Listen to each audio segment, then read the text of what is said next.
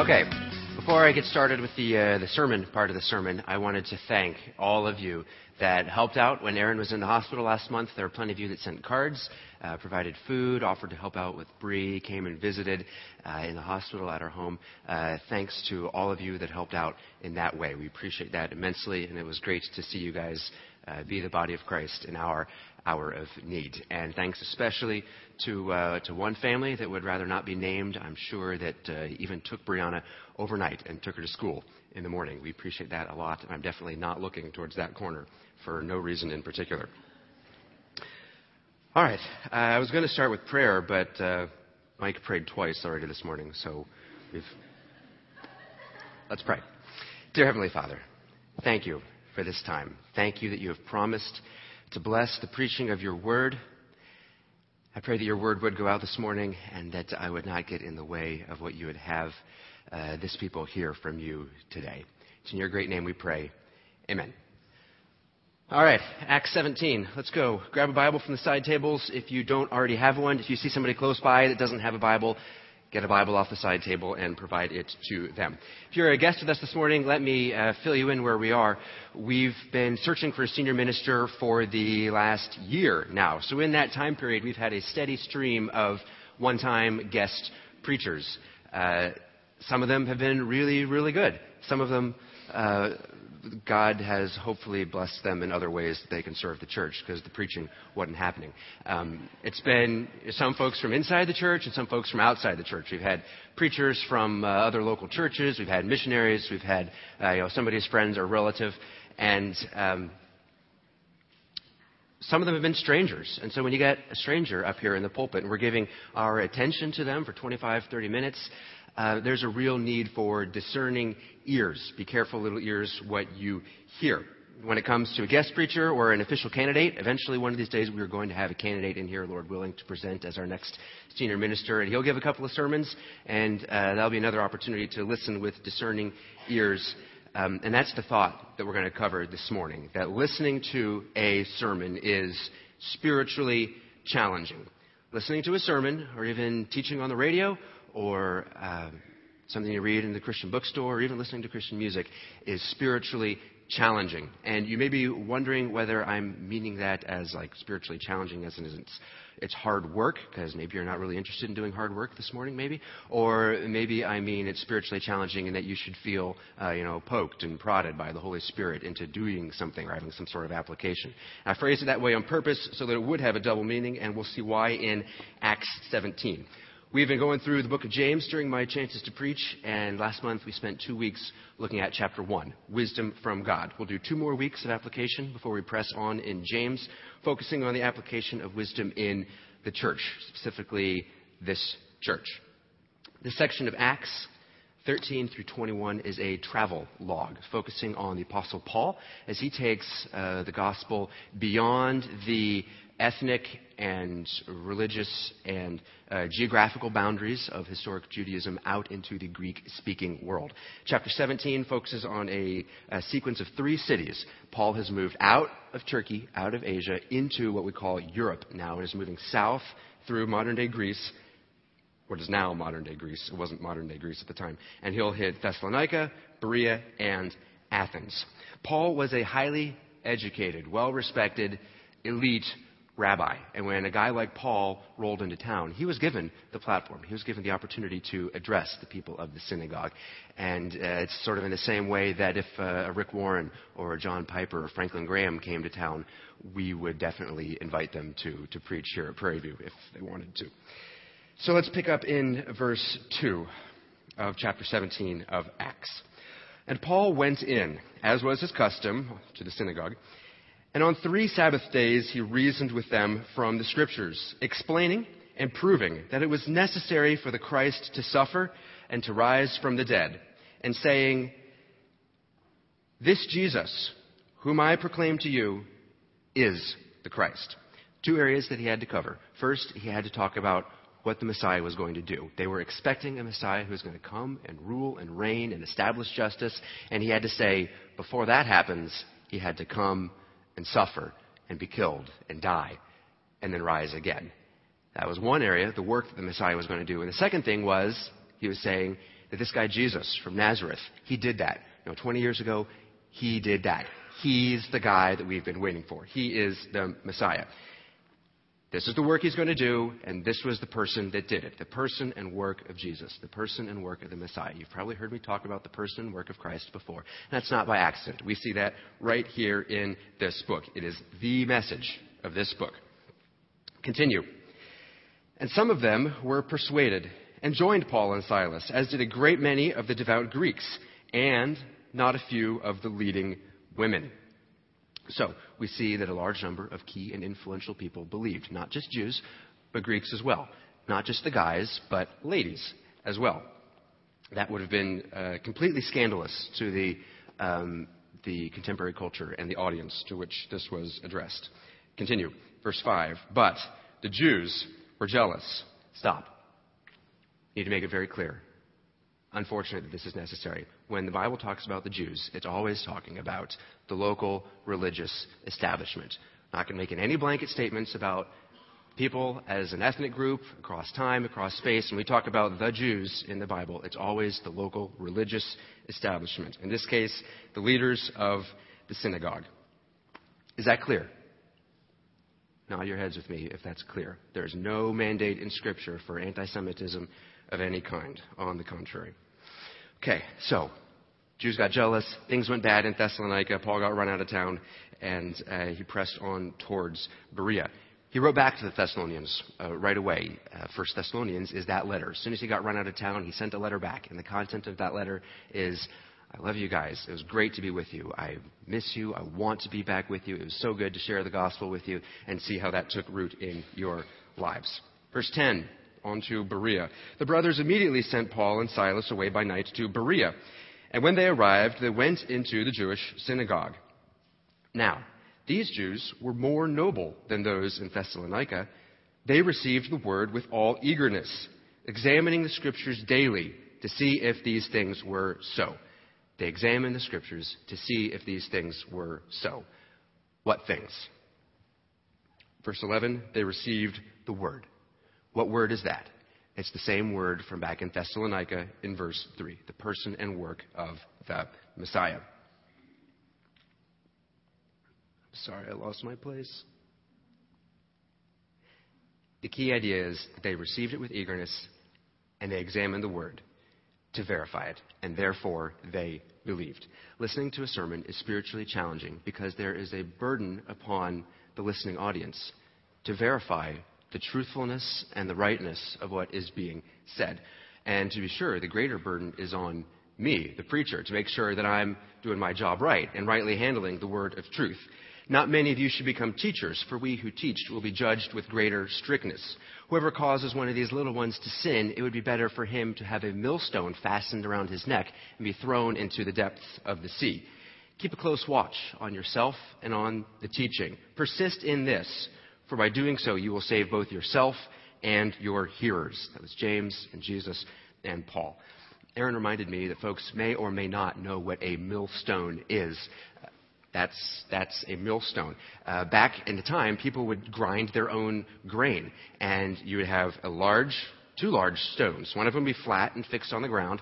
The other would be large and flat and would rotate above it. And by pushing the upper stone around and round, the friction and the pressure and the grinding would turn dried grain, which you can't do much with, into flour, which is actually useful for the human diet.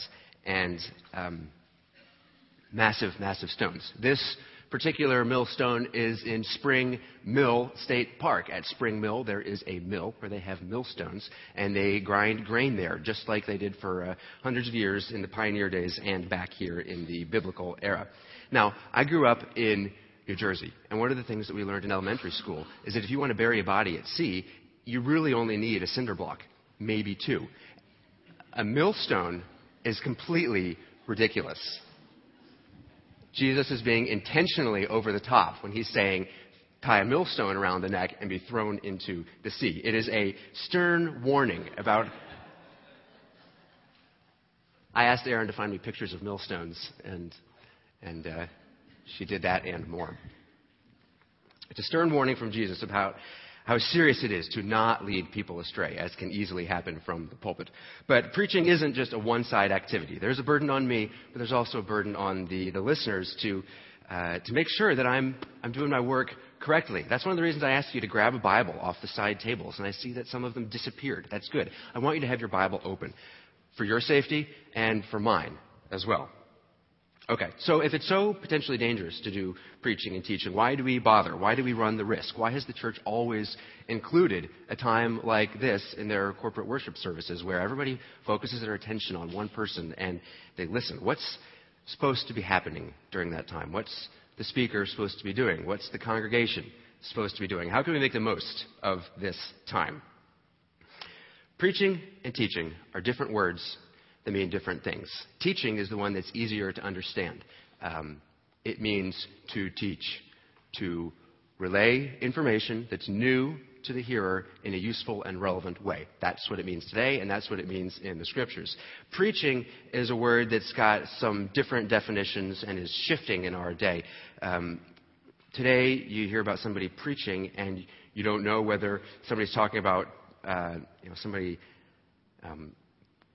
hectoring and haranguing somebody, Papa don't preach, that kind of thing, preaching at somebody in a real negative way, or whether it's just holding forth on a religious topic. And hopefully I'm doing the second and not the first. But originally, the word preach meant to herald, to be the announcer of news. Hear ye, thus says the king. So let it be written. So let it be done. The town crier. That's what a preacher is. Somebody who goes out carrying a message and heralding that message to people that need to hear it. And the message that the Christian preacher carries is the gospel. When we talk about preaching the gospel, we mean being a herald of the good news that we can be reconciled to God through Christ alone. By God's grace alone. That happens through faith alone. And that is all for the sole glory of God. That's the message that the preacher is to be heralding. And there's some very clear boundaries on the activity of the herald. Deliver the message. Deliver the message on time. Deliver the message clearly and accurately. When the mailman takes your Christmas cards, he doesn't have the right to change what you've written. The message has to be delivered faithfully and without distortion. Likewise, the Christian preacher has to preach the gospel faithfully and clearly without distortion. Listen to the seriousness of these instructions that Paul gave to Timothy. I charge you in the presence of God and of Christ Jesus, who is to judge the living and the dead, and by his appearing and his kingdom. Serious stuff, so Timothy better listen, right? I charge you, preach the word. Earlier in that same book, he'd said to rightly handle the word of truth. So there's very clear instructions what preachers are to do, and we know why they're supposed to do it. All church leadership is about edifying God's people, building them up, feeding them, nourishing them. It's clear what we're supposed to do. It's clear why we're supposed to do it. But within those parameters, there's a lot of flexibility on the how. We can preach long or we can preach short. I can be very professorly and didactic, or it can be real relational and conversational. We can get Tom's coffee table back up here that he loves so much, and it's been put in exile. And I know. And there's a lot of different ways that we can do preaching. We can preach verse by verse through the Bible, or we can have topics that we address. And we've done both of those here at Prairie View. But always, it must be the Word. God has given us 66 books that form one Bible. And yet sometimes preachers get the notion that what people really need to hear is their own thoughts, not what's in the Word. And folks, I hope you know better than to come and listen to what I have to say out of my own head. You should be asking yourself, is that just his opinion? Is that Josh's opinion? Because he does love his own opinion. Or is it actually in the Bible? So, how can you benefit from the preaching that you hear and grow up in maturity in Christ? In a given year, if you make it to church 50 times, which would be pretty much complete attendance, and you listen to 25, 30-minute sermons, then you're probably going to get about 20 to 25 hours worth of preaching in any given year. As Carl said last week, that's not really enough for the growing Christian meeting their spiritual dietary needs. That's why we talk about personal time in the Word, personal time with God, getting in a small group, and there's sermon podcasts on iTunes, a great resource for us. But for those 20, 25 hours that we do get, how do we make the most out of that time? How do we get our money's worth out of that? I'm going to give you a few applications this morning about how to listen to a sermon. 2 practical points that'll be really quick, and then 3 spiritual points, some of which will be quick and one of which will be long. And we will end again in Acts 17. We will get to Athens. First, listen expectantly. You should come expecting to hear the Word of God, which means you should come expecting to hear from God. God has promised to bless the preaching of His Word. And I would encourage you, take the time that's necessary to prepare to hear from God, to prepare to hear from Him during the sermon and the Word, and to prepare to engage Him in worship. Our family, me personally, we've struggled with this. And what we've learned for us is that if we want to be in our seats at 10 o'clock, ready to worship, in order to get something from that experience and give God true worship, and if we want to be able to be ready at 10:25 to hear a sermon, then the preparation for that starts Saturday in the middle of the day. I have to get my running and my showering done so that I'm ready for an early dinner, so that our evening routine can start on time, so that Brianna can get to bed on time, so that she's well rested and refreshed, so that I can get to bed on time. Because if we don't get to bed on time, it's not going to be pretty on Sunday morning. We need to have enough time on Sunday morning to get up at a reasonable hour so we can get here and get our work done. For Erin, it means that her Saturdays have to be pretty low-key. She can't do much on a Saturday because she'll be worn out when it comes to Sunday morning. And that means that sometimes we can't do things that we want to do because the priority is to be here on Sunday morning to engage with God. Do what it takes to get your family here, ready to worship, on time, to hear God's Word and engage with the speaker. That's not just something that I'm yelling at you to do. It's for your own good. If you roll in at 10:05 and you're not ready, you're going to waste your time. You're not going to be ready for a Sunday morning worship experience. Be here, be ready for your own good and benefit. Second, practice active listening. This is a phrase that we picked up in high school at Heritage Christian. All freshmen coming out of middle school, getting ready for high school time, took a course called Study Skills. And I didn't learn a whole lot in study skills because there may or may not have been a redhead that sat 3 rows to my right that was a lot more worthy of my attention that year and every year. But one thing I do remember from study skills is what we call active listening. Simple stuff that you're not going to know unless somebody tells you, but it's easy. Make eye contact. Take notes. Sit up straight. Practice good posture. Stuff that makes it easier to listen. All right? Asking questions. Write down questions. Ask me later if there's something that I say that doesn't add up. Anticipate where the speaker is going. Listening is more than just hearing. It's an operation of the brain, not just the ears. So, practicing active listening, coming prepared. Third, some spiritual points now. Consider how the speaker regards the Scriptures. Are they just used as seasoning to sprinkle into the sermon? Are they only used to support some other thing that the preacher really actually wants to talk about and the Scriptures just used to make that happen? Is it viewed as just God's little manual that He provided to us so that our lives go a little bit better? Or are the Scriptures viewed as God's revelation to us about what Himself? God has revealed Himself to us in this book. This is His book that He gave us so that we can know what He wants us to know about Him. The book is about Him. It's not about us. The book is about God. Preachers sometimes get that backwards, and that leads to confused preaching and ineffective application. Fourth, and this is the big one, be listening for what the sermon says about Jesus. No preacher that gets cleared by Carl to preach here at Prairie View is ever going to say that they view Jesus as anything less than Lord and God and Savior.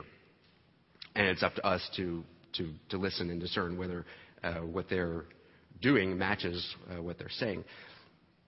Although you can't even be sure of that on the radio and in the bookstore, unfortunately. More commonly, unfortunately, we've seen it happen here, is the guy comes up here and preaches a message and sort of views Jesus as the 800-pound gorilla in the room, that He's implied and assumed, but you never really talk about Him. And you certainly, even if you do mention His name, don't talk about who He is and what He did, the contents of the gospel. This will get your attention here, I'm sure. This is your warning that what I am saying here next isn't the opinion of the elder team, isn't official prayer review policy. It's just Joshua's opinion, my convictions from the Word, just as an elder who loves you guys and thinks that this is something that's going to be helpful for you to hear. A true, good, faithful Christian sermon must begin and end with the cross. If the sermon wanders out of eyesight of Calvary, then it has gone astray. I know that could be easily misunderstood, and I want to make clear what I'm not saying. I'm not saying that every message should be purely evangelistic. I'm not saying that every sermon should end with an altar call.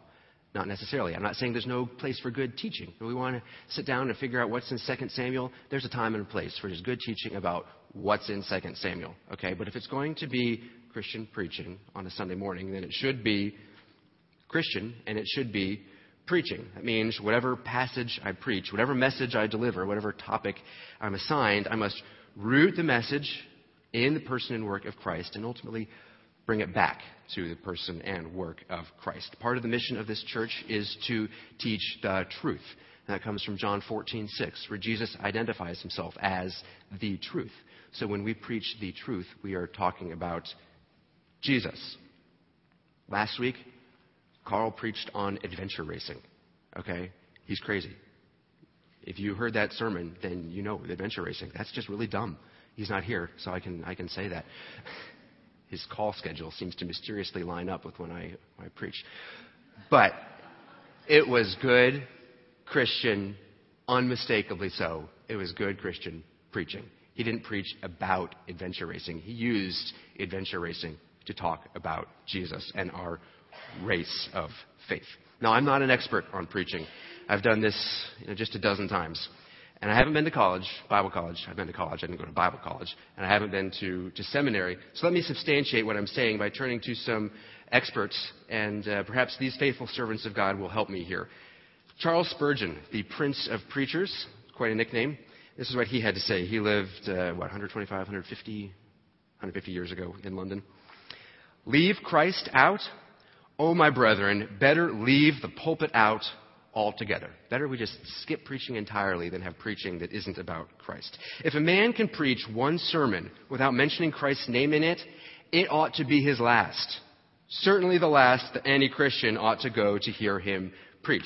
And just so nobody thinks they can airdrop the name of Jesus into a sermon and it'll be fine, he says this: the motto of all true servants of God must be, we preach Christ and him crucified. That's from Paul out of Corinthians. A sermon without Christ in it is like a loaf of bread without any flour in it. No Christ in your sermon, sir? Then go home and never preach again until you have something worth preaching. What is bread without flour? It makes no sense. Bread is not, we don't view bread as an effective delivery vehicle for water, salt, milk, eggs, and yeast. Bread is how we get grain. Grain gets ground into flour. That's what bread is. Bread without flour is nothing. This was way before a gluten-free diet, okay? But even if you're going to have gluten-free bread, it's going to have flour of some kind in it. And what Spurgeon is saying is that a sermon without Christ in it, pointless and meaningless, or worse. If you think that couldn't ever happen, we have had here in the last year a guy who came up here and he preached a perfectly fine message. Everything he had to say was good and right and accurate and adequately delivered, but he never talked about Jesus until the very last sentence of the sermon. What he said was good. I didn't have any problem with what he said. I had a problem with what he didn't say, what he didn't talk about, what he failed to cover. Why is it necessary to have the gospel of Jesus Christ in every sermon? J. Adams said this: if you preach a sermon that would be acceptable to the member of a Jewish synagogue or a Unitarian congregation, we're not Unitarians here if you didn't get that, there is something radically wrong with it if it would be acceptable to either of those groups. Preaching, when truly Christian, is distinctive. And what makes it distinctive is the all-pervading presence of a saving and sanctifying Christ. Jesus Christ must be at the heart of every sermon you preach. This is just as true of edificational preaching as it is of evangelistic preaching. Let me unscramble those church words there. We are not fond of church words for the sake of big words. He distinguished between evangelistic preaching, which is preaching to the lost, like what Paul did a lot, what Billy Graham does, preaching to evangelize. And on the other hand, edificational preaching, preaching to edify, to enrich, to nourish those who believe. That's what I'm doing, and that's what most pastors do week in and week out. They are a pastor, a shepherd of a flock. The flock is those who believe, and their preaching is presenting the gospel in a way that edifies those who believe. This preaching on Sunday morning is meant for you who believe. Not just for the lost, who definitely need to hear the gospel, but for those of us who continue to need to hear the gospel, lest we forget that it is the foundation and the power of the new life in Christ. Colin Smith put it this way: is this Christian? Would I be thrown out of a mosque or a synagogue for preaching this? If not, then something is amiss. I can easily imagine an objection forming in your mind. How can we ever have a relevant, useful sermon that we can apply, a sermon about marriage or money or work or anything in the Old Testament, if all we're supposed to talk about is Jesus and the cross? And I would like you to consider this, that you can have a good advice, how to live your life sermon, but if it's not given in light of the gospel, if you don't bring to bear what God is trying to accomplish in your life through the work of Christ on the cross, then you'll never view the problem correctly, and you'll never view the solutions correctly, and you won't get the advice that you need. Christ is the power of our new Christian life. There are keep the law, obey the rules, do better, try harder, clean up your act kind of sermons. Follow the law. Just do what it says. Commit yourself to doing what it says. And too many of those sermons get the gospel completely upside down, as though something that we could do could make us right with God, could make God pleased with us, when in fact it's the work of Christ that makes it possible for us to obey the commands that He has given us and to live a life that pleases Him. And there are sermons that are about love. The greatest of these is love. All you need is love. And those love sermons sometimes never get to truth.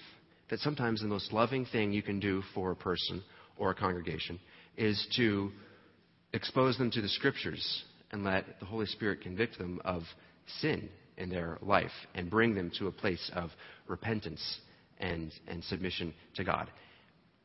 Not just saying hard things for the sake of being obnoxious, letting the Word say the hard things. Exposing folks to the Word sometimes is the most loving thing that you can do. That brings us, that point, repentance, bringing people to repentance, brings us back to Acts 17. We left Paul in Berea, where they examined the Scriptures. Same thing happened there as happened in every city that Paul went to. He got run out of town, and he went on towards Athens, which is the ancient Athens that you may have heard about, the center of philosophy, the birthplace of Aristotle and the Stoics and the Epicureans and all those folks. All they talked about, Luke said, all they did was talk about new ideas. So when Paul shows up there, the true and living God is a complete stranger to these people. He started by establishing the authority of God over creation. If you're talking to somebody who just knows nothing about God in the church or anything, that's the good place to start. God's authority over creation. Not necessarily the how, not the when, the who. Who is responsible for creation? God. Now, look at verse 30. The times of ignorance God overlooked, but now He commands all people everywhere to repent. Because He has fixed a day on which He will judge the world in righteousness by a man whom He has appointed. And of this He has given assurance to all by raising Him from the dead. Key points. God overlooked. He passed over days of ignorance. But now that Paul has informed these people, now that we know, God waited until the right time to reveal the mystery of Jesus on the cross, reconciling us to God. But now that we know more, now we're more accountable. I'm not saying you can avoid culpability by avoiding hearing, and you'll be fine if you just stay home. Romans 1 completely discredits that idea. But now that the Athenians, and now that you guys have been exposed to who God is, His authority over creation, His standards, His holiness, our sinfulness, the way of redemption in Christ, there's a whole new dimension of accountability. Listening to a sermon is spiritually challenging because it requires a response. It's not enough simply to examine and verify what's being said. It has to be applied as well. Now, when they heard of the resurrection of the dead, verse 32, some mocked. Okay, that's not the right response. Others said, "We will hear from you again on this." So Paul went out from their midst. But some men joined him and believed, among whom also were Dionysius, the Areopagite. The Areopagus was the place where they did this, Mars Hill, the Areopagus. So Dionysius was a member of this crew. Dionysius, the Areopagite, believed, and a woman named Damaris, and others with him. Okay, my personal application, I'll open myself up here, and as I was preparing this week, God showed me something new, something that I had not seen before, not connected the dots. That in verse 4 and in verse 12 and in verse 34, 3 cities, 3 movements of God, 3 new churches born, 3 movements of resistance and opposition, and yet each time Luke goes out of his way telling that story to say, look, on day 1, there were women in the church. Why is that important? Why did God bring that to my attention? I don't know. But I've seen him do this before, where he will tell me something, he will show me something, he will reveal something to me right before I need to know it. So that 2 days from now, 2 weeks from now, if and when I'm in a situation where I need this, I'll have it. When you put yourself under teaching and you're listening actively and you're prepared to engage and you're examining the scriptures and you're looking for Jesus to be glorified for who he is and what he's done, then it's the way God works that he will be showing you and telling you that next step that you need to take to pursue your walk with Christ. That's something we want to be doing here, actively pursuing our walk with Christ. And in that circumstance, it's the way God works. He will be telling you, bringing you something to mind specific, some way to respond. I don't know what the right response is going to be for you this morning. There may be somebody here that needs to make the first step of response to the message of the gospel and place their trust in Jesus Christ as Lord and Savior. If you've got questions about what it means to follow Christ, about what it takes, what the road is like, what you can expect, what's at the end of the road, is it worth it? If you have questions like that, I would be happy to answer those. We have plenty of elders here, and Mike here, and Scott that would be happy to answer those questions and talk with you and pray with you. And we've got a prayer room out the doors around the corner, right behind this cutout in the room. There's our new prayer room where you can go for prayer by yourself or prayer with an elder. Maybe you've been walking with Christ for some time and you just never got around to signing up for small groups. They started in the last week or 2. Well, if that's something that you want to do, that's something you know you need to do, it's not too late for that. We can get you in a small group. We have space. There's groups that are open and are available. And it'll be a great time if you especially go to our Monday night group because it is awesome. Maybe you've been walking with Christ. You're in a small group. But you know that you need to know the Word better. You know that you're not in a position to listen with discerning ears and examine the Scriptures because the Scriptures are still somewhat unfamiliar to you. You know, that's something, we can do something about that. None of us in here came into this world knowing anything about what was in this book. We all started from the same place of complete and total ignorance of God. Some people start early, learn quickly. Some people start late, learn slow. But every single one of us is capable of learning more about what God has told us in His Word. I don't know what the application is for you. But I do know this. The Word of God is living and active. This is backed up by the Holy Spirit. It is God's Word. It's living and active, discerning the thoughts and intentions of the heart. Today, if you hear His voice, do not harden your heart. Let's pray. Heavenly Father, I thank you that you have given us your Word. I thank you that you have blessed this church with many different speakers, not just this past year, but through all 19 years. Thank you for the 4 pastors that we've had that have filled this pulpit week after week. Thank you for all the guests that we've had. Thank you that you have blessed this church and this community with good preachers that faithfully proclaim your word and that we can be reconciled to you through Jesus Christ alone. Thank you, as we've seen, that you make it possible for us to understand that you overcome the resistance of the flesh and the darkness of the mind that we are born in. Thank you that you overcome that and help us to see who you are and what you've done. Thank you for this time this morning when we've continued in that, and I pray that it will be useful and effective for the people that are here. It's in your great name that we pray, Jesus. Amen. Would you all please stand as we sing our final song?